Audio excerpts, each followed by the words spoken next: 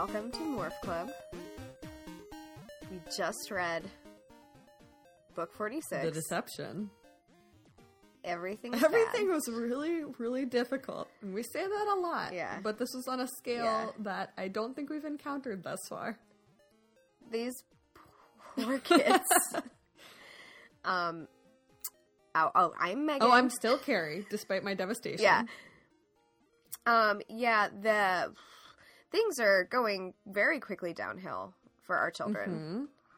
Mm-hmm. Straight under the ocean in some cases. There's some capers. There's also a lot of just straight up war. And I think, you know, there's a whole other conversation to be had about what does and doesn't read as war versus a skirmish versus like a guerrilla battle. But this is unmistakably on a grander and more upsetting scale than we've seen in a little bit. It's also really weird to read now versus when this came out, because the kids themselves in the book are saying, like, everyone's complacent now. We've had peace for so long. This pre-9/11 world. And I was like, oh my God. Yeah. This is all like... It's still very scary now, but I'm also like, this is not completely out of the blue. Yeah, this made me think a lot about also how much of... I blipped over so much of the context of this when I first read it, and it made me think a lot about how much of that is a consequence of being like a tween, an 8 to 10-year-old, versus how much is things genuinely were different. And the midnight clock was further away. It's definitely not called the midnight clock. Yeah. That's like a cool computer mystery game that I played in like...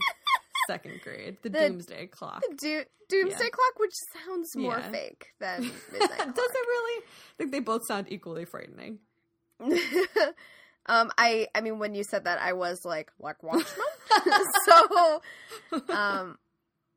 yeah, oh boy. Like, I think we were hoping that, like, the lead up to Space War at the end would be slower, but it is not. Mm. It is right here. Right now, it's all starting, and now it's like they are in a war. Right, and I guess we've seen... There was that one book where they teleported into the middle of the Andalite space war, right? So we have seen them in battles. And also they went back in time to the Revolutionary War, so again, battles. But in both of those cases, it was kind of our kids on a Magic Treehouse journey, and they got to come back to home where they were not at war, and this happening on home territory with humans read very differently to me. Yeah, it was a lot more grim than... Oh my God, yeah. And it's an Axe book, but I guess because of the context of this being an actual, like, war, like, they're actually having battles and, like, trying to stop a, like, evil, like, a Yeerk that's controlling an army person. Like... Because of all that, Axe doesn't get to be as funny because he is in, like, cadet mode the whole time. I had a looking back moment of horror when I realized that part of what I love about Axe's books is absolutely how goofy he is, but also that optimism, which I think is... He's talked about how Andalites as herd creatures kind of always have that hopeful, sunny spirit, but he spends almost this whole book in human morph. So there's a lot of time spent dwelling on how close to human heartbreak he is and crying, which you don't think we ever see him do as an Andalite. And it's rough. Yeah. And, like, he's still, like, trying to figure out, like, he's referring to all the Animorphs as his family now, but also his homeworld. So he's, like... in battle situations, in a human bod, which is bad right, news. Listen, as someone with a human bod, it's not great. Like, don't do it. Just bathed in a soup all the time. Yeah. Any little thing going wrong is a mess. If you can be a void, do it. Yeah, void. Or, like, a blue deer seems great. Nice. But, yeah, and it's just bad times all around. So our poor boy is very serious and competent. Yeah. Which I guess I'm proud of him, but also, like, I liked that he had fun. Yeah. I miss those days. I'm clinging desperately to the, like, 2 pages they spent hanging out on the couch in his scoop watching TV. Yeah. They were, like, brief moments, like, little pockets, but I legitimately kept forgetting it was an Axe book because the tone is so dark, and usually Axe has at least a little bit, like, he's had dark things happen to him, but he still had that optimism and, like, some whimsy, but now it's like, no, I have to, like, do what I've been taught how to do. Warrior and, like, Axe. I don't care for it. I don't want that it. said, I thought this was a very good book. This is an excellent example of a good Animorphs book. It just also broke my heart a lot into tiny little pieces, and then it stomped on them with its little deer hooves, and it ate my heart. So nothing in there was good. Definitely line up a upbeat chaser for yourself, but I think this one is worth a read. Yeah, I was late on reading this one, and you, like, messaged me with, line up a, like, feel-good chaser after you finish it. So I was forewarned, at least. Oh, boy. Remember how we just watched the TV show where Axe's biggest problem was that his boss wanted him to sell too many Yeerk cell phones? Oh, my God. I want that for him. I want that timeline as, like, badly conceived and, like, executed as it is. I want that to be his ultimate timeline. It's just being an alien trying to sell cell phones. Oh, boy. Okay. So, in this book, we meet Visser 2. Who is, I thought, I love a crony. I love a crony. I love an overenthusiastic, hero-worshipping crony, and I deeply appreciated him. Yeah. Cover is Axe morphing a Top Gun kind of guy. Again, I would read that fanfic in a heartbeat. Yeah, that would be very good. In what I think is the first, it jumps in straight where the previous book ended. Like, literally the next sentence after they contact the Andalite homeworld. I think the only other time I remember them doing that was the David. Oh, yeah. The David you're totally books. right. Mm-hmm. But that was, like, another, like, intense turning point for everyone. So it's just, like, I started this book and I was like, it's been hours since everything that happened in the last book. Not even. Because they're in the middle of the call when this book opens. And then, like, the call goes on too long and the Andalites are kind of not promising anything. And, like, they listen to Axe because he's Elfanger's brother, but they aren't saying if they're gonna do anything. And they cast all. doubt on him almost immediately. Like, they acknowledge, yes, you're Elfanger's brother, but your loyalty has been called into question already. So it's like they got in touch with the Andalites, but immediately it's like, never mind. Right. That might not have done it's anything. like you're trapped at the mall. You need your parents to come pick you up because you're having a bad time, and you call them, and they're just like, well, I don't know.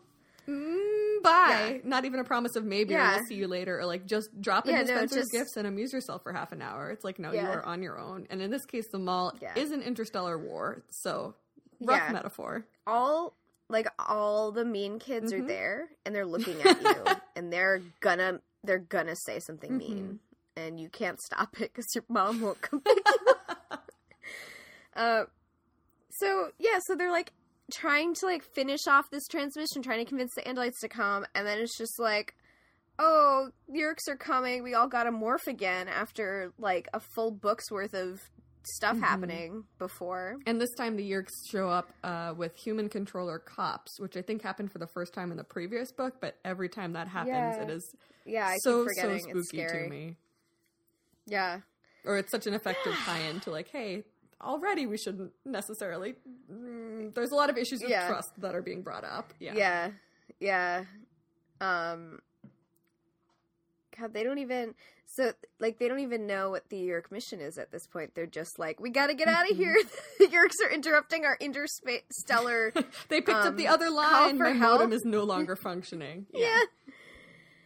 So they bounce. Axe and Tobias pick up the modified transponder and run. Everybody else morphs birds of prey and flies off to safety. So they have to kind of do one of several mostly off-screen capers. Like we're told they knock out some controllers and bail, but a lot of details are left to your imagination. And at this point, they're, like, pretty sure that Visser 3 is now Visser 1, but, like, they haven't gotten a, like, formal, like, letter mail. He hasn't updated his business cards yet. We won't know until he shows up to hand deliver to them. Yeah. Or, like, to, like, yell about his successes at them. But they're pretty much assuming it, because that's a pretty safe assumption at this point. So, back at the scoop. one of the brief moments of joy was Marco, Axe, and Tobias all hanging out and watching TV. Yes. Hanging out in the scoop. Extremely good. And they're just complaining about no channels. Mm-hmm. Tobias is, like, making fun of Marco for using out-of-date idioms, which is cute. Yeah. It's just, like, they're teens. Things that are kind of nice. But then it does veer into Marco pontificating about how people today are too complacent because they aren't afraid of global warfare. and that's when I was first like, this is time. It's been a little over 10 years or 15 years, and my feelings on this have changed. Gosh. Yeah, we've all grown. The world is different. It's horrible. Yeah, the world is different. We are different. It's bad news. Can't step in the same river twice. So, Axe has a chance to show off his new Apple laptop, which he did by using Rachel's credit card from Circuit City. I love the detail of, like, yeah, we used a bunch of Rachel's allowance on that credit card, and she said I owed her big time. And I was like, oh, this is the detail I'm in here for. It is also a lime green iMac, which is the keyboard I've commandeered for my current desktop setup. Is like my old lime green iMac keyboard because it's lying around and it works still. So I really connected to that part. that was my only connect. I don't care about these kids who have made me feel too many emotions. No, but this keyboard, oh boy, that's the real anchor. I'll hang my hat on that. That's a reference I understand. Oh man. Sorry, now I'm thinking about how bad Ready Player One is, but I can't go down that hole. Ooh. Anyway, they're talking through, man, it's a shame we don't know the Yeerk's whole plan, but this beautiful lime green iMac, despite its perfect coloration, is not technologically advanced enough for me to hijack the entire Z-Space communication. Yeah. Marco kind of jokingly suggests, well, you know what you could do is just break into the U.S. government's personal stash of supercomputing time and run that. Run a program on that. Why not? And then Axe is kind of like, you know what?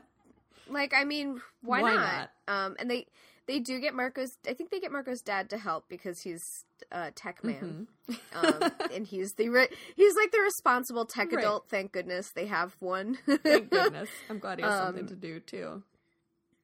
And they get, like, Marco and Tobias to hang out, and they're going to hack the NSA on their little iMac. This is such a cute sequence. Everything about it is extremely good. Axe calls Marco rolling his eyes an unfortunate and unattractive expression, so you know our boy is paying attention. Oh, very cute. Like, I love that, like, there's another point where he says something about, like, I have studied human communication, so I understand what it means when they shut down. It's honey. So good. And man, all those little touches of like him talking to the future Andalite reader make the end of this book so much more devastating. Oh my god. Yeah. Spoilers, this book ends on a real abrupt note that was really emotional. There's also looking back over my notes of the start of the book, having read how this book ends is like, wow, this is a lot of the interiority and the conversations Axe is having kind of off-screen, off-page in his head are telegraphed really well in this early part of the book. Because a lot of it is him sitting and thinking and commenting on, like, oh, human morals are kind of flexible based on the situation. A lot like Andalite's morality of convenience. What do we think about hypocrisy? Why is it okay to do this sometimes and not others? In the context of, like, them hacking into the NSA, which is always fine. Just go for it. Yeah, whatever. I mean, I feel like as teens, that's already, like, whatever. Like, sure, I'll hack the NSA. It's fine. That's just our dad telling us now what to do. Yeah. Oh, man. Axe. The heist sequence is really good because it is extremely short. It's, like, built up to as if it's, like, going to be a huge deal of how are we going to hack the NSA? What are we going to do to get past their firewall? And then Axe just dashes off, like, it took me 2 seconds to write a program that could get past their defenses. Don't worry about it. Just like a little humble brag, like, oh yeah, that was a big deal. Like, I'm an Andalite, so. But yeah, like, the whole time he's having all these, like, he talks about how he likes he cares about these humans, and they're his friends. But he's like talking about how he thought his future would be on the Andalite planet, how maybe he would get together with the purple girl Andalite. Maybe it would be like easy, and then he's like, but now everything is different and hard and scary, and this is the beginning of the book, so it's, now that I'm thinking about it, it's probably Axe thinking about how he can't unchange his decisions at the end of the book. And he's like thinking about how it's really unlikely that he can just go home after this. Baby. So what does that mean for him? And he can't, obviously you can't complain about this to your human friends who are like, hey Marco, I know how you're presumed Marco's dead and your dad deceased, is living with a bunch of robot dogs. Yeah. But also, I'm only two. Yeah. These poor kids. But yeah, I didn't even think about the beginning of the book until now. They got me. K.A. Applegate, once again. You got me! Ruined my life and made me so happy to have read this devastating story. I read your book! Oh, that's an old me. So basically, now they know Visser 1 is in charge. They decode this whole former Visser 3. The Visser formerly known as 3. They decode this whole communication. They find out that there's this operation named after Visser 3. Named after his Yeerk self's numbers, which is so, of course, what a good detail. This little egomaniac. I'm surprised he didn't name it something like even more like like Espin's cool plan 946. Yeah, Espin rules. Yeah. So they're like, oh yeah, New Visser 1's not really gonna keep doing the slow invasion. He's gonna go for the literal nuclear option. Yeah. Axe brings up the point that the Yeerks don't need all of humanity alive in order to staff. Staff is the least gross way to put enslave the entire to give the entire Yeerk species hosts. They only need a fraction of the humans that are alive on this planet. So the easiest strategy would be to just remove a bunch of humans. Of course, like, it makes sense, but also, to see it written on the page is very bleak. They check in with a barn meeting. It also kind of feels like the Yeerks haven't, they don't fully understand how devastating humans have engineered things for each other, which I'm sure is an angle they've considered when they wrote this in the book. So, the Cool Visser 1 plan involves like they're gonna at this point it's very mysterious. All they know is it's 2 sets of coordinates and a time, or 2 sets of times, which are today, this very day, like 7 hours from now, deep out into the ocean. So they're like, I guess we should like assume the Andalites aren't gonna come help us out, because why would adults ever come help us out?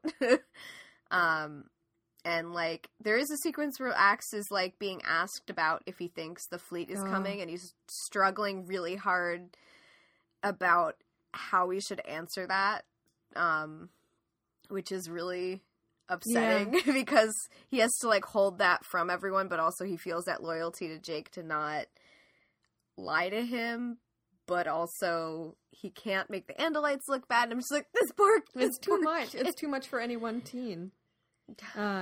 No one teen can... even these teens these teens with their powers combined, it's far too much. So the course of this barn meeting is just like brutal truth after brutal truth of there's literally no morph that we have that can get us there in time. We're gonna have to morph humans and steal a fighter jet to get out there, which leads into basically Cassie and Jake having another like long, sweet, sad conversation, which felt like each one of these books feels like an ending. Like, now that we're into the last 10, the final OVA, it really feels like any one of them is addressing moral questions on such complexity and reaching back to span the range of several books that it could be the end of the series. And this one is like Cassie facing down Jake and saying, this is how this always goes. We always have a reason to abandon our humanity. And Jake pushing back like, the only thing it comes down to is one of us all alone asking, am I right to do whatever it takes for the greater good? Do I trust myself enough to know that I won't become evil in the process? It's always that personal. Yeah. And to look back at that after finishing the book is also really rough. Yeah, it's hard. rough. It's hard to be a teen at war. Yeah. And also, like, Axe says, I think it's only in his narration that Cassie, like, she is always the one raising that question, but she will also do what's best for the team, because, like, she is the one thinking about these things, but also she does have that sense of needing to do what it She'll do what it takes to get the job done, which is good. I'm glad Axe recognizes how good Cassie is. Yeah. It's also, like, I like that complexity to her, because it would be really easy to have her be, like, the, like, no fun one who doesn't want to fight and is going to stick behind and disappears after this book or something. But no, it's, like, it's way more complicated for her, and it's just that they're all dealing with this situation in different ways, and that's, like, the whole setup of these characters, and it's, like, playing out more explicitly than it was before.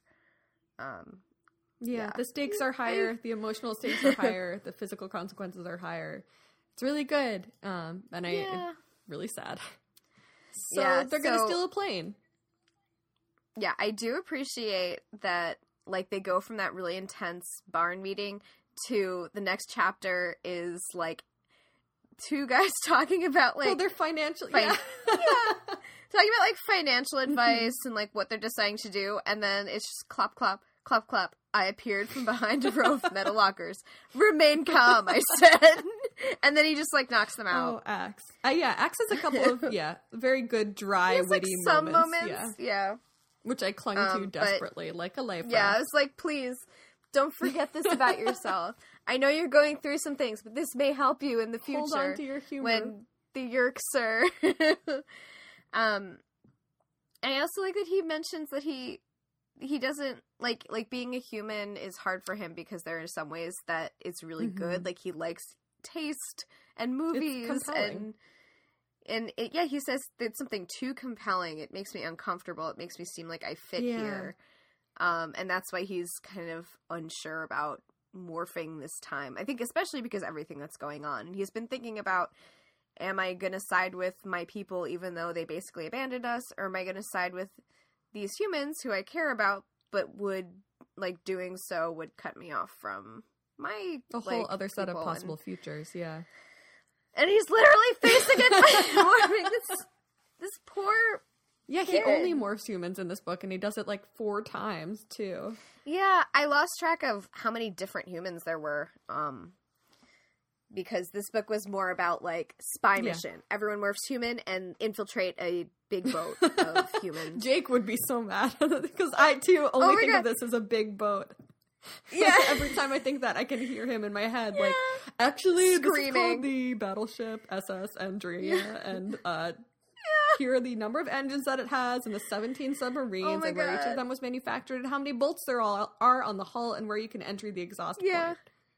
Oh my god, I can, like, you know, he'd be one of those kids where he wouldn't outwardly say that he was mad, but he would kind of do that pause, and then he'd just be, like, very seriously launching into, well, actually, that's the, this like, and then he would be, like, looking kind of impatient, like, the whole time he wants to be like, how do you not know this is cool? But, like, he knows that this, oh my god, I can't believe that Jake, knowing all this stuff about planes, which is clearly, like, the people making this book did research, and are feeding it into Jake's mouth, but it makes 100... It does. Like, he's the kid who doodles them in his notebooks all the time. He's a plane boy. He had, like, a granddad who fought in a war. Yeah. He would have been, like, obsessing about, like, cool planes. He could have been an engineer, Meg. He could have been a pilot. He could have been an aviation engineer. He had so many careers ahead of him. He could have, like... Yeah, same. But no, he's using his powers to identify all of the, like, planes they come across and, like, figure out, like, what kind of ship they're on and who would be in charge. Where they can hide and who they have to, like, knock out in order to survive. So very practical concerns.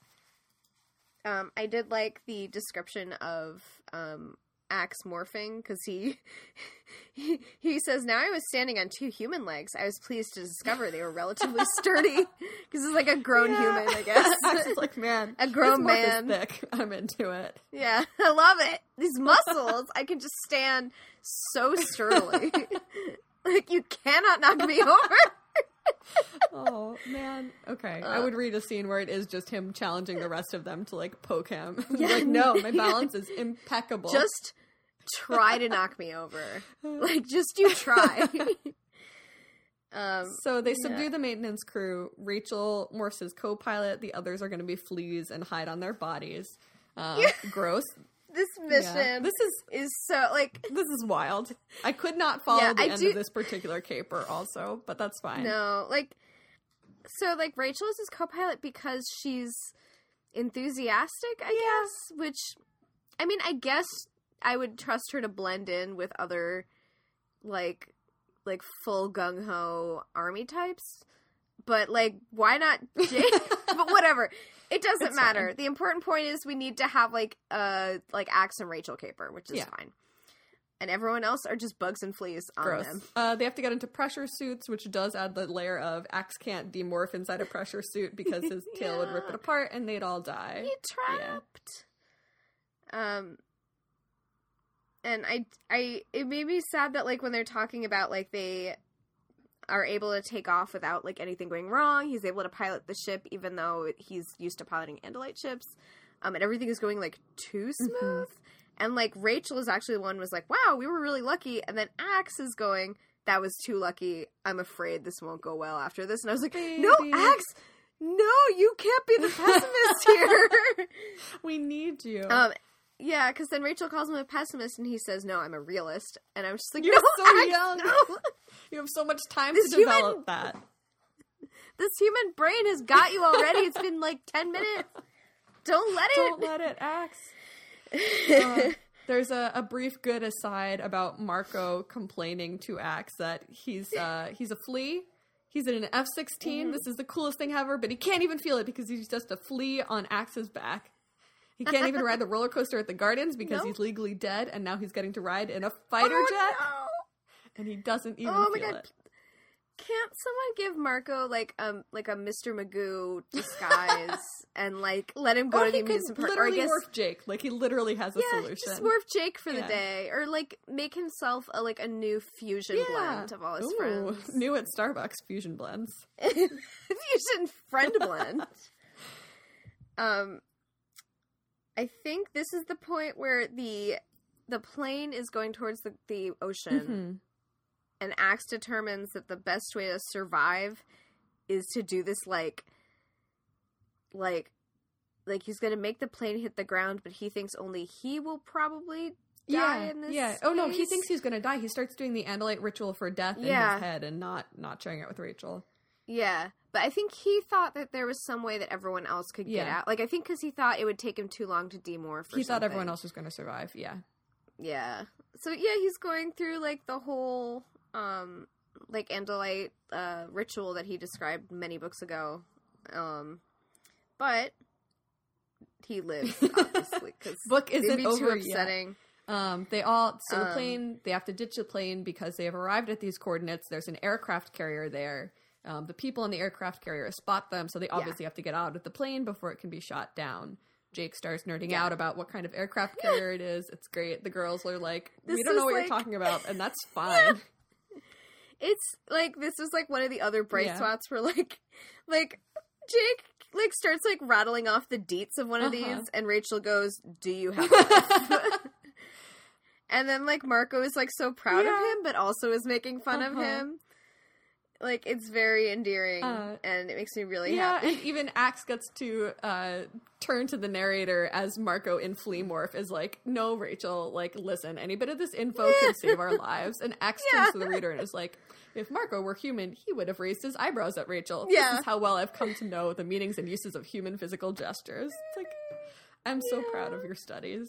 Good job. You've learned so much. I don't think I would learn that much about Andalites. I would be like, they're blue. They're nice. I don't know what it means when they turn one stalk eye and not another. Yeah. Like, does that mean like, what if he's been communicating all this stuff and they've never picked it up? I like, totally buy that their nonverbal gestures are completely different because they don't have mouths or eyebrows. It's hard enough understanding other humans as a human. For real. Like, please, give me a masterclass any day. Give me, like, the secret codes of, like, how to understand every, like, physical motion that someone makes when they talk to me. So they're like, okay, we gotta get some human morphs here and infiltrate. And, like, they joke about, like, hey, Axeman, stay away from the cafeteria. And then, like, Axe is totally in soldier mode and he's just like, nope, no problem. Like, got it, no! boss. Like, please. Why can't he? Just one bun. Just one, like, piece of bad Navy food. Yeah.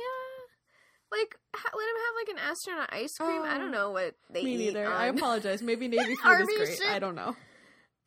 My brain is like actually. hardtack, but that's definitely like sailing the seas in the 1800s. One ate hardtack. I am no longer certain what one eats. They might. I don't know. I've seen videos of people eating military rations on YouTube, and they seem to very wide, like quality intensely. is yeah. So there's a brief seagull caper, which I just want to skip over because there are so many capers. No. This is wild. We have to get to the soul crushing stuff. We don't have time for fun. They survive. They get seagulls. They get on the ship. They manage to hide themselves and start discussing strategy for where they're going to go to figure out what's happening. Jake also knows about everything. He knows about the random passageways, the knee knockers. Oh yeah, that everyone trips on. That are Seems there. like a weird thing to build into a ship, but it's fine. Like, sure. And Axe is like, I didn't trip even once. I am proud of him. He did a good job. Yeah, so it's like, he's a good kid. Jake is casually mentioning, like, oh, there's nuclear reactors, there's missile systems. Yeah. There's going to be Navy and Marines. Here's what kind of uniform you need to wear. Here's where you need to go to blend in. So they're infiltrating. Axe is going to morph a pilot, and the others are going to morph cockroaches and ride in his pocket. Again, nasty. Just a pocket full of roaches. Roach Pocket is the unsuccessful marketing attempt to follow up Roach Motel. Not a fan. Like, that's such a bad... But I guess what other ideas are there? Right. So he's, like, walking around. I think he's trying to, like, hear what people are saying to kind of, like, figure out what the lay of the land is. I have this sentence, and then... bingo, as Mirko has been known to say, with, like, no context. I think that was him listening for what's going on. Good. Cute. And they quickly realize that there's like a high-ranking admiral on ship. I kept confusing the admiral and the commander. I apologize in advance for how often I'm going to get that wrong. I think until now, had not registered what the different chain of command on this ship was. Me too. I still don't know. It's fine. Yeah. Well, all you need to know is that there's a big hot shot in charge. Yeah, there's a Top Gun. There's a Top Gun here, and he's in charge. And there's suspicious chatter. Oh, Chapman is also here. So Chapman is there. Chapman and an admiral are here to talk to the hotshot, and they're like, "Oh, we brought you a gift. Let's go back to your private quarters to give it to you." So they're like, that seems way suspicious. Mm-hmm. And they, like, go to the guy talking to the hotshot, and it's a portable Yerk pool, which I was picturing as, like, a tiny inflatable, like... a toddler's pool. Yeah, a little paddling with a little pool. flamingo on it. And, like, they managed to, like, knock that over and... like, try to intercept everything. Mm-hmm. But I think somehow, again, I don't remember who was who. Visser 2 is already in the Admiral's body. Yeah, he's one of the bigwigs on this ship. Which implies that more than just Chapman on this ship are probably controllers. Mm-hmm. Which is bad news, because then there's also, like, some guys have been killed on one of the decks, and it seems like they're trying to use that as... like, the Yerks are trying to use that as an excuse to fire on... a Chinese ship nearby, and that's like part of the plan that unfurls as the Animorphs figure out what's going on.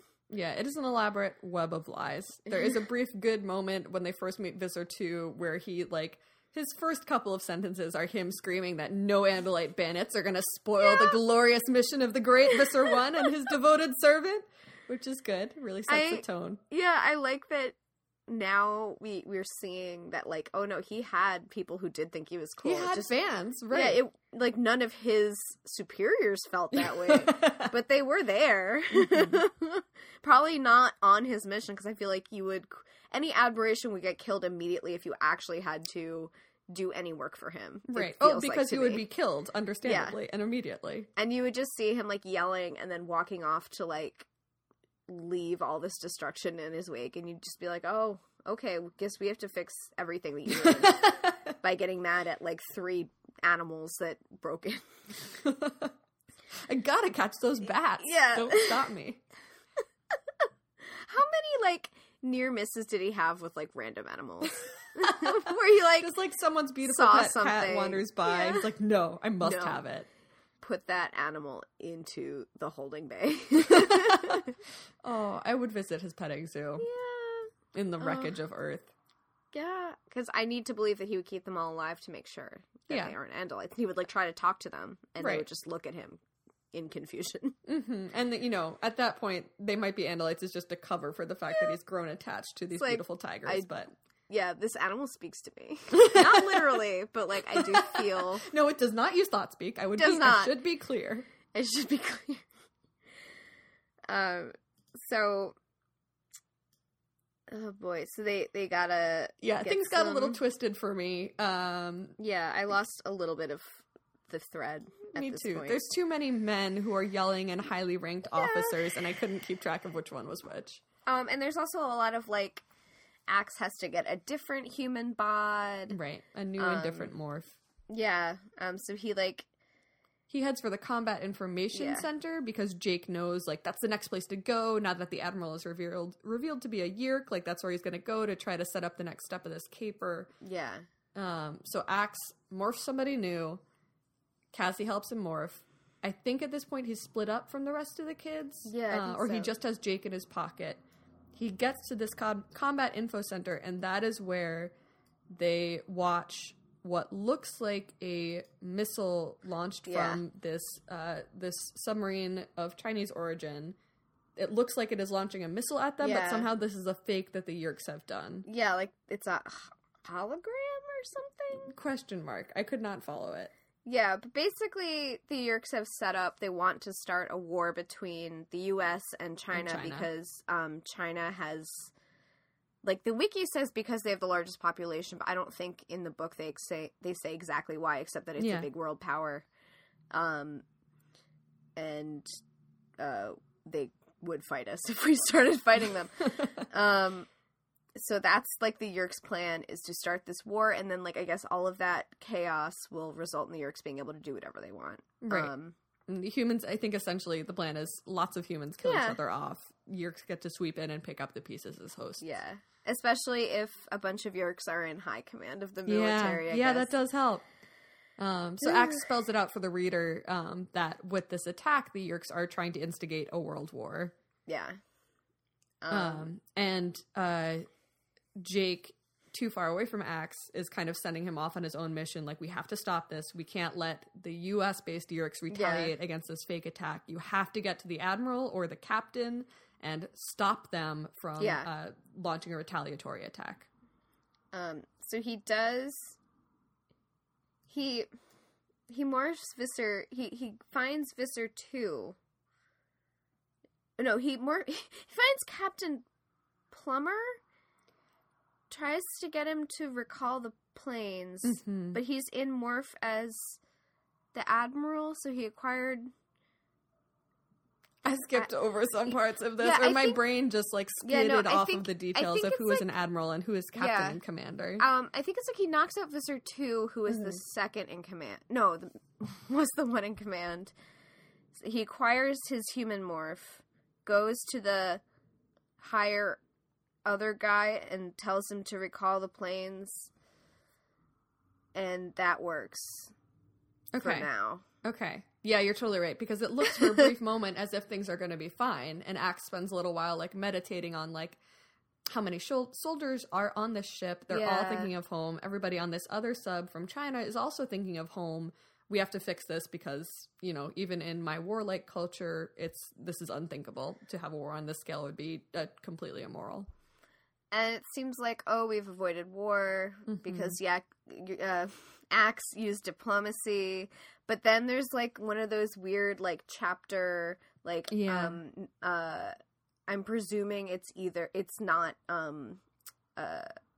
the Ellimist, it's One-Eye. The One or Cryak or whichever one, because it's like a different font and it's separate from the text, and that's saying everything is going as planned.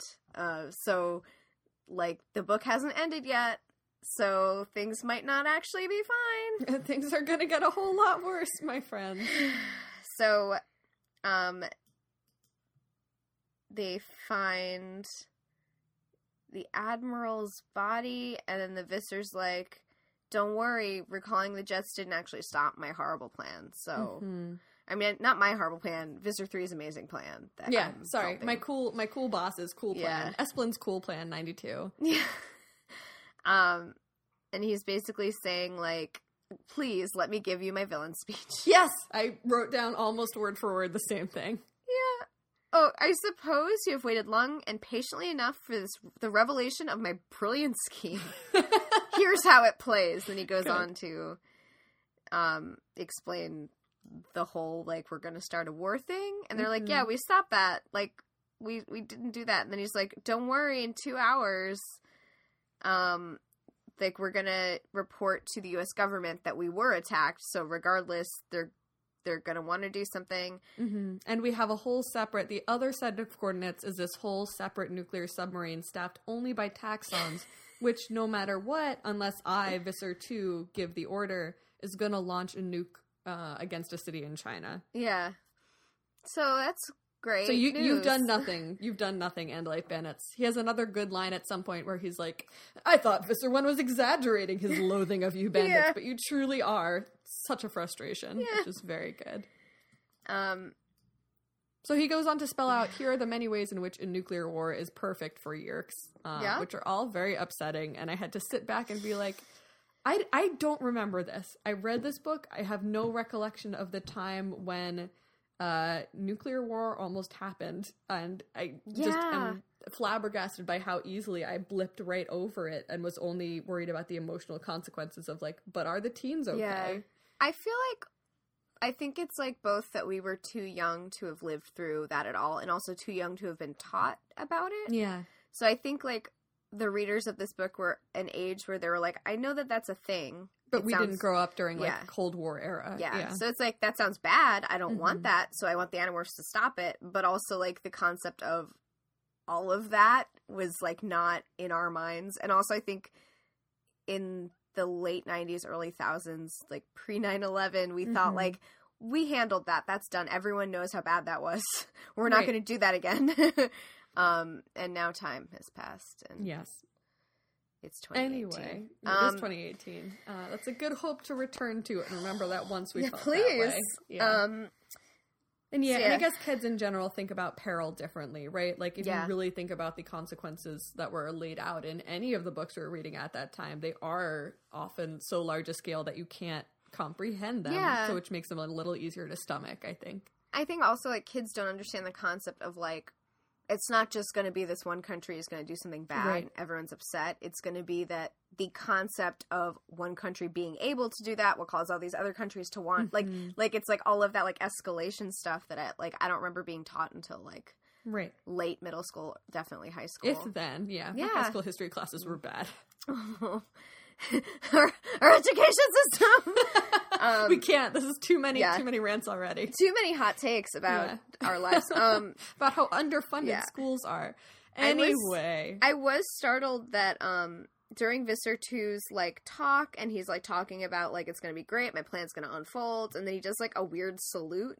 And Marco is, like, talking about, like, I'm waiting for him to, like, sing that Nazi song, The Future Belongs to Me. And I was like, oh my god, this is a children's book. But, like, I don't think I knew what that reference was. And I think, like, if you don't, you just know the Nazis were the bad guys, like in Indiana Jones or whatever. Right. And it's like weirdly more scary now. Oh yeah, no, it's absolutely because this is okay. Yeah. We can't. I just said no more rants, but yeah, it's bad. Anyway, so they're like, we can't negotiate with this guy. He's a fanatic about how he loves Fister 3 so much. And so Axe knocks him down the stairwell. Good choice, Axe. Meanwhile, actual bug fighters start approaching overhead, which again is kind of a first because we are here on a U.S. military vessel, and there are alien fighters just like swooping right in.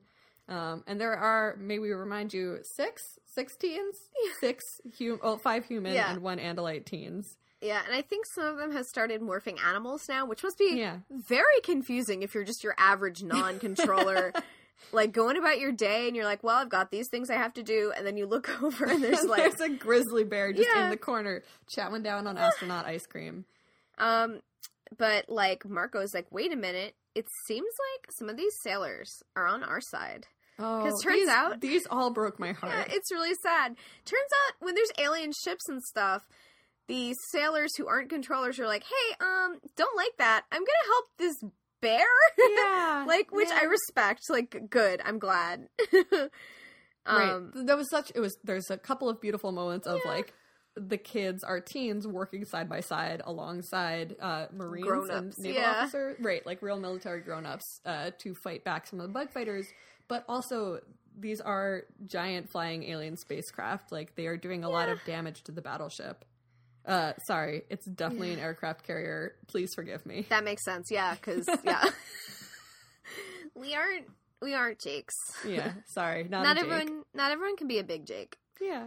There is a moment where Axe is talking about how there's ladder-like stairs, and he's like, I had to halt because my Andalite body is superior to humans in many ways. It is not... But it's not great for going up and down stairs as an Andalite. But he does get to show off. There are a couple of sequences where people try to sneak up on him while he's an Andalite, and he's just like, don't worry about it. I had one of my stock eyes turned that way. Knocked him out. I got it. So he's like looking at the stairwell and how he can't go down it. And then there's a sailor or soldier walking around, and Axe says he asked him politely for the temporary use of his genetic material and his outer layers of clothing. And the guy is like, yeah, go for it. He says, the aliens. Dude, I'm honored. Borrow away. Go get that alien scum. Yeah, which I was like, this is really, I'm glad that there's like at least some adults who are like, yeah, here you go. Go for it. Like, that's good. I'm glad. Yeah. So that was like the last moment where I was like, oh, this is great. They're cooperating. This is going to be fine. That's it. I can pinpoint now that is exactly the point where I last felt joy in this book. He does also say that he immediately began to morph, and the guy turns around and barfs. Yeah, he's like, I didn't tell him that it might be disturbing. I watched as my face split to form a human mouth. He put his hand over his own mouth and turned away. Like, oh, honey. Oh, okay. Yeah. So then the fun time is over. Axe manages to make it up the ladders. He gets to the deck of the aircraft carrier and immediately spots the captain who had previously been helping them. Yeah. Has been grievously injured by a bug fighter and is sitting on the deck dying. Yeah. The Yeerk crawls out of his head.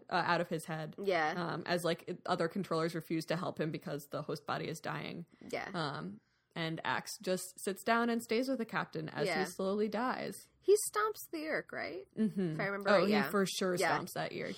Yeah, that's done. That Yeerk is done. And then there's just like 10 pages of descriptions of him slowly sitting with the captain as the captain asks, like, are things going to be okay? And then dies. And then a whole other chapter of him narrating as the bug fighters continue to shoot down soldiers all around him, and people are just dying left and right on the deck. Yeah. Like, they mention, actually, in this book that they had they mentioned the Time Traveling Battles book. Yeah. Which was kind of goofy, but, like, also did set up that they have seen this before, and they were affected by it, but also that was so brief, and, like, they didn't have the context that they do here. And this lingers. I mean, there are descriptions of, like, oh, I see people getting into a life raft. Maybe they're going to get away and be okay. Oh, a bug fighter has shot down that life raft, and everyone on it is dead. like we talk a lot about how much Animorphs is a story about war and a war story, but this is the first time that it's really felt like here are the consequences of what's been happening and what's been easily glossed over before. Yeah, so it's real bad and like real dark. And it's not done yet. No. There was one good part where he's trying to find someone else in charge who will tell him where the Visser is. Oh, it's Chapman. He goes to find Chapman, who's hiding in a room with a cup of coffee, and Chapman like throws coffee at him, and that's just like it does nothing. But that's like Chapman's only defense is like and he threatens to kill Chapman because things are not fun anymore. Mm-hmm. But Chapman can't stop the Visser, I think, is the eventual, the consequence of that conversation is they figure out, like, they have no idea how to negotiate with this fascist fanatic. Like, what can you possibly threaten him with or promise him that'll get him to stop, to not launch a nuclear attack? Yeah, you can't. That's what he, like, that's all he wants. Like, like, I think even if they offered up themselves as collateral, he wouldn't care at this point, because that would just be a bonus on top of his cool plan, because he finally got that promotion. Right. So Axe jumps back up above decks, probably doesn't jump, probably carefully navigates the stairs once again, and is very proud, and I'm proud of him too. Baby. He sees Marco sitting with another soldier who is just slowly dying on the page, and he is looking for Jake to try to figure out what on earth can we possibly do. Yeah, and I think it's like Axe is putting together what has to happen, and he doesn't say it. Yeah, but I don't think he ever specifically says the words of what he's threatening on the page. But like you can, like, there's descriptions of like, we do what we must. My blood ran cold. Prince Jake, I have to talk to you. Like stuff where it's like, as like, because I read the end of the book already, seeing it again is like, oh, they were really communicating the wheels spinning, even though you don't know what he means. So like that's it's like really effective. Like the sense of dread is there, even if you have not put the pieces together yourself. Yeah, I think especially because Axe was like kind of fun in previous books, like the fact that he is like processing all this in like the way that he was taught at school to be a cadet, and like, oh yeah, he is good at this. He was trained to do this. We haven't seen him having to actually use that, and I think he is like facing what that actually means in actual battle, like in Andalite Chronicles. Not in a simulation. Yeah, like this is like, but it's like when Marco. It is like the Andalite Chronicles. Yeah. Oh, babies. Oh. Yeah, it's like, I mean, he even talks to Marco later, like you understand what it means to know what has to be done. Despite and Marco's how like, hard it'll be. Axe, I trust you to be ruthless. I know where you come from. Yeah, and like, it's really rough. And of course Jake like doesn't catch on, like because Jake is trying to be a good person, even though he's into this military stuff, but like he wants to also be like a decent person who doesn't like get his friends hurt or like anyone hurt, but also he just isn't as ruthless as Marco and Axe and I guess sometimes Rachel. Yeah. So I guess we should be more specific about what's happening, because I could sit here and wallow all day. But in case you have not read it, Axe on deck finds Jake, explains the situation, and tells him he needs to steal this specific fighter plane, and he wants Jake's help in doing it. Yeah. And Jake kind of hesitates and is like, why? Yeah, wait, what are you going to do? Like, what are you going to do? Yeah. And like, he's like, by yourself. Like, you can't go by yourself. Like, and Axe is like, no, I need to be... Oh, I think what we have to do is target the Yeerk pool, and that would be the only thing that would attempt to stop him, is if we threaten to destroy that. Right. And what's not spelled out at that moment is what kind of missile he's planning to target the Yeerk pool with. Yeah, I think I was glossing over that at some points, and then like when he's actually in the place, like, oh, right. But that's the plane with the nuclear missile. I think. So when he says target the Yeerk pool, what he means is drop a nuclear missile on your hometown, Jake. And, like, obliterating a big part of the state of California, Jake, and your family and everyone you love, and Yeah, and Jake says, I can't tell you to do that. I can't say that that's okay. So and Yeah, and acts like he knows Jake, and he knows what he feels like he has to do, so he ends up knocking out Jake after saying, "I'm so sorry." Yeah. And in maybe the most damning moment of, like, Axe knows exactly what he's doing. He doesn't just put Jake out of the picture. He finds Cassie and is like, you have to go help Jake. Like, get out of here. Yeah. After this whole conversation earlier where he saw Cassie and Jake talk out the morality of the situation and, like, knows exactly what Cassie would say and can't bear to hear it in this moment, I think. He just is like, nope, go help Jake. He's knocked out. He needs your help to survive this. Yeah. Well, it's like he's picking... Like, he's building a team, yeah. Yeah, but it's also, like, when before he was trying to decide, like, who he had to side with, he's basically breaking his, like, they're not going to trust him after this, but also he's trying to protect them. Like, that's the only way he can think of to protect the people he sees as, like, maybe they can help stop this, and also I care about them and want them to be safe. Right, and I don't want them to have to bear the burden of this decision. And I think also he can't see a way of getting through this without doing this. Like, I don't think he could have lived with himself if he didn't try, but also he doesn't like it either. Yeah. Oh my god. This whole section, he's still, or if he's not a human morph right this minute, he's about to be again. Yeah. So there's a lot of, we'll get to that, I guess. So the fighting is worse, by the way, all around them. Like, somehow it has gotten even harder. Soldiers and people in the Navy are being gunned down by bug fighters as Axe is running to try to find Marco and Tobias and Rachel and steal this plane. Yeah, and he's like, hey, guys, I need some pressure suits. I need this plane. And I need you to kidnap Visser, too. Yeah, real quick, just do all this for me. Jake is out of commission. I'm doing Cassie's what I can. Him. Don't worry about it. Yeah.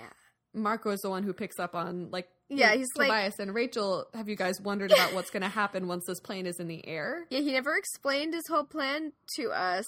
And then they kind of realize that Jake didn't give him the okay, and he's gonna at least threaten to do something really bad. And Marco saw that plane being fitted up with a nuclear missile. So I think, again, he doesn't spell it out, but Marco at least knows exactly what is being threatened here. Oh, man, that makes total sense. Yeah. So all of them are kind of, like, they aren't happy about this, but, like, he does appeal to Marco first because he's like, you understand that we have to win. That's what's more important than oh my god anything. Tobias is, like, gently putting a hand on Axe's arm and asking, like, do you know what this is going to do to you, no matter how this goes down? Like, do you know what the consequences are going to be for your head, essentially, for your mind? Yeah. And Marco has so many brutal lines in this, but I think his closer in this scene is him saying, we always say there's a choice, but is there really? Let's go. Yeah. I also, I did like Rachel saying, be careful, don't do anything I wouldn't do, but it's like she's not, like it says Rachel laughed, but I did not imagine the fear in her voice. So it's like even Rachel is like, she knows what has to be done, but she doesn't like it, but also she can't tell him, like, I wouldn't do something, like, reckless and dangerous and something that would hurt everyone for the good of everything. Yeah. No, I like that she is honest about that. Yeah. Because it's like, I don't know how I feel about this either, but I get... Like, I like that all the kids have different complicated reactions to it because I, as the reader, have a complicated reaction to it and I'm not in the scene. Yeah, it is so nice that we get the time to see, or, you know, not see, but we can very easily imagine what Jake and Cassie would think about this, too. Yeah, yeah. They're so well fleshed out. Yeah, I love these kids so much. Kids. So he gets in the plane. He gets in the plane. Visser 2 is strapped down and tied up next to him. Marco and Tobias and Rachel are all going to stay behind because they need to, like, direct the plane off of the ship. Yeah. Also, because they're safe on the ship, because I think it's far enough out. So he's, very deep in the ocean. So he's flying this ship above... He's getting ready to take off, and just as he gets ready to take off, Jake and Cassie, like, come running up, and he starts to tear up, but before they can reach him, the plane takes off. Yeah. So he's left with, like, in his metaphorical rearview mirror, just, like, the entire rest of his squad behind him waving. Yeah. Man, Axe. I know. So he flies this jet, towards, like, where the kids live and right. the Towards Yeerk question pool. mark California. Yeah. And Visser 1 wakes up eventually. And he basically explains, like, there's a nuclear device on this ship. I'm gonna attack the Yeerk pool if you don't agree to, if you don't make that sub self-destruct, I'm gonna take out every single Yeerk on the planet. Yeah. And also, yeah, I guess they don't care about the humans who would die. Yeah. Right. Axe in his fine. own head is telling you about, like, I'm spending this whole flight weighing, like, the lives of 20,000 humans against the millions and billions on the planet just going about their daily lives. But he, like, it's like that's not even part of the negotiation with the controller because he knows that he they knows don't care. He doesn't care. Yeah. Visser 2 doesn't, yeah. And then there's just a very tense sequence of, you know, Axe kind of having made his case, flying entirely in silence as they get closer and closer, and Visser 2 pushing back, like, you wouldn't really do this, would you? I know you wouldn't. You Andalite. You wouldn't really do this, would you? And finally they get close enough that Axe has to, like, go through the series of steps to arm the bomb. Oh my god, yeah.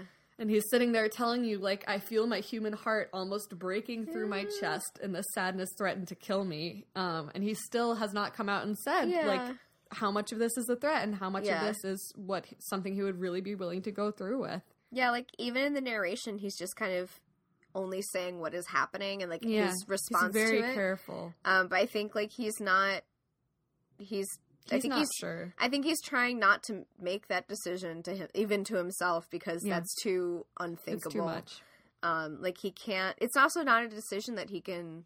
It depends entirely on what, like, if this guy believes the bluff, if it is a bluff, and also what he says. Like, yeah, poor Axe. So eventually he says, "Okay, you win, Andalite." So the submarine is ordered to self-destruct. Axe does not drop a nuke on California. But even Axe is, like, left unsure about what he would have done if the Visser 2 didn't give this,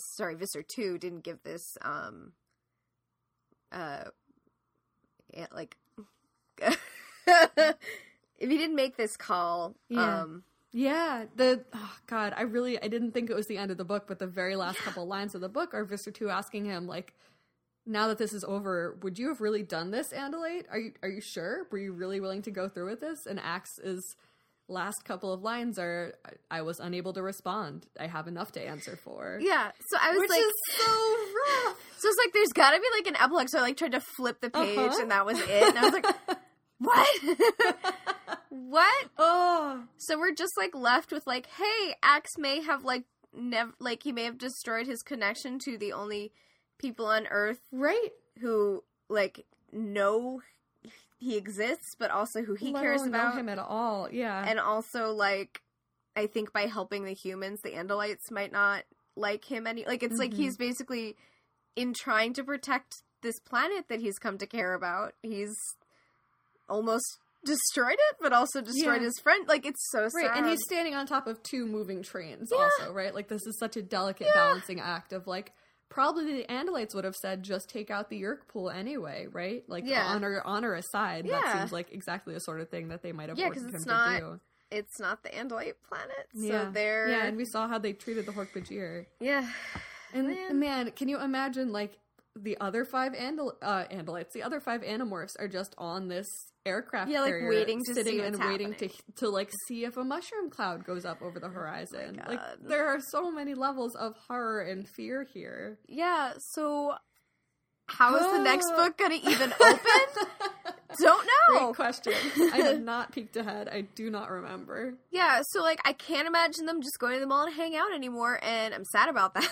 But it is, like, impressive to see where they've...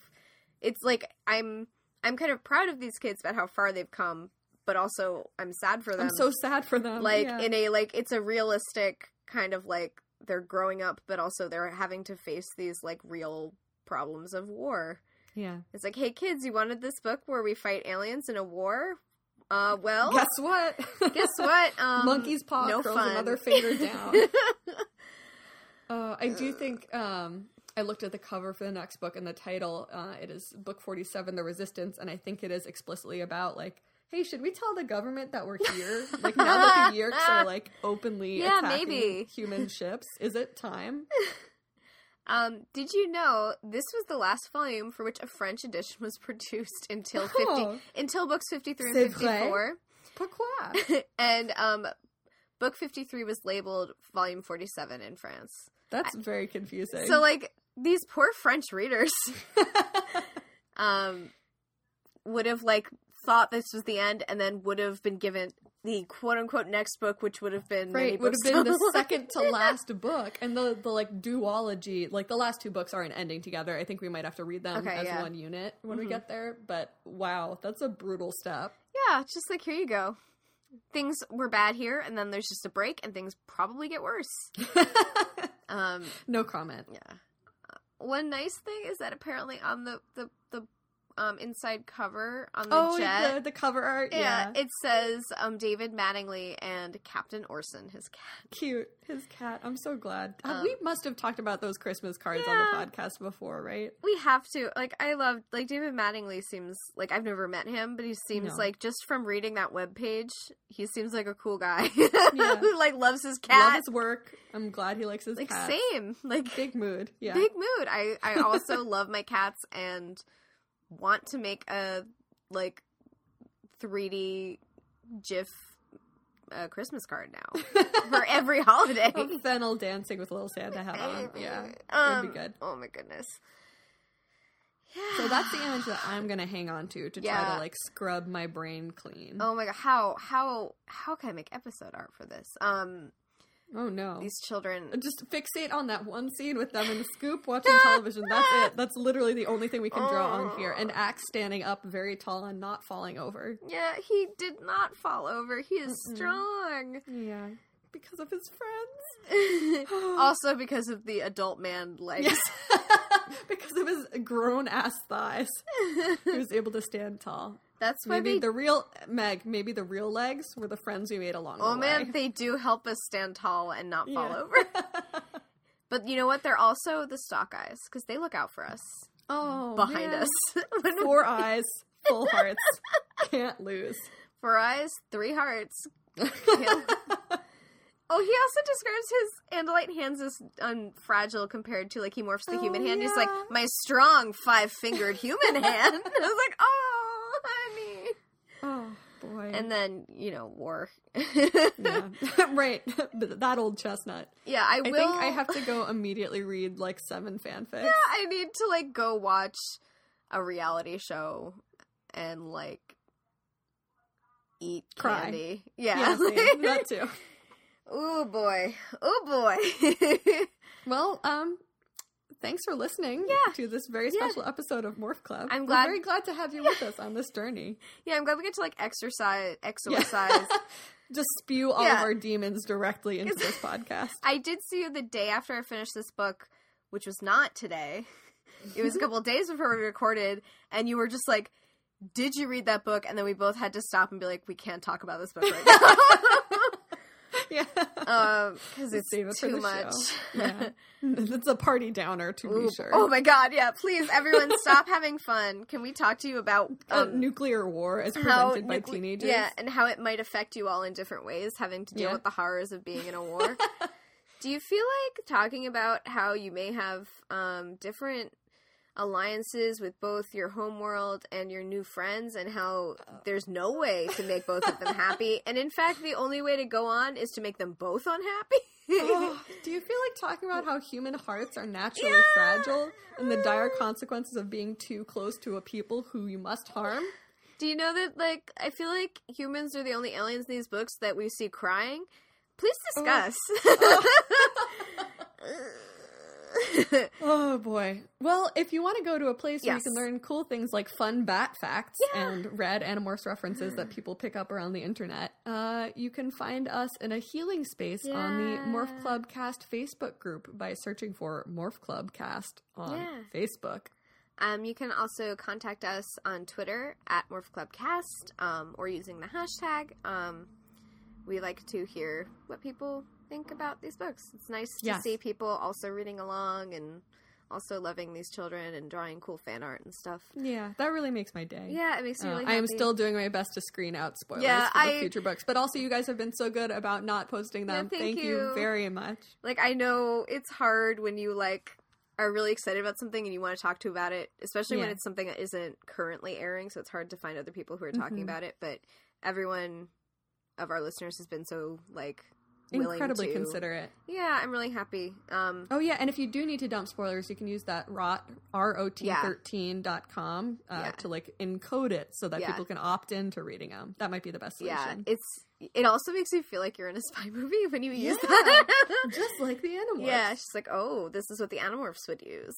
Although Axe would probably program his own that's like way more complicated. Oh yeah. And like Axe would create something uncrackable. Yeah. Cassie would not be able to use it because it would be too high a tech level for her. Like, she would be your friend who still has a flip phone in the year of our Lord, 2018. And that's what I love about her. Thank you. I'm so glad you have this beautiful phone charm of a horse. Yes! You're my dear friend. Yeah, she'd have one phone charm that was, like, given to her by Rachel. And or Jake, but it would be, like, slightly off. It'd be kind of she would treasure bad. It. Yeah, it would be like, I went to the Knicks game, and I found this, like, Knicks thing with a horse on it, so, like, I thought you would like that. And, like, she would treasure it, but it would also be like, this is the most ugly thing I've ever seen. This hideous basketball-toting horse, which nevertheless reminds me of Big Jake. Yeah, but also, like, he really meant it when he bought it, so, like, you know. I appreciate this sentiment. Oh, man. If you have a minute and want to leave us a review or a rating on iTunes or wherever you listen to this podcast, that would be rad. That helps other folks find the show, and that is delightful. Yeah, it's. I have to go look at those. It's been a little while. They're so nice. Yeah, it's really kind that people, because I know it's hard to do. Yeah, no, it's a big pain in the butt. I hold them very close to my heart. Yeah. So if you would like to help support us, Carrie is on Patreon at Carrie Draws. And Megan is on Patreon at Megan Brennan. Yeah. So, until next time. This has been Morph Club. Yeah. We will see you on another Morph day. Another Morph time. Same Morph time, same Morph channel. Yeah, pretty much, yeah. Bye. Bye.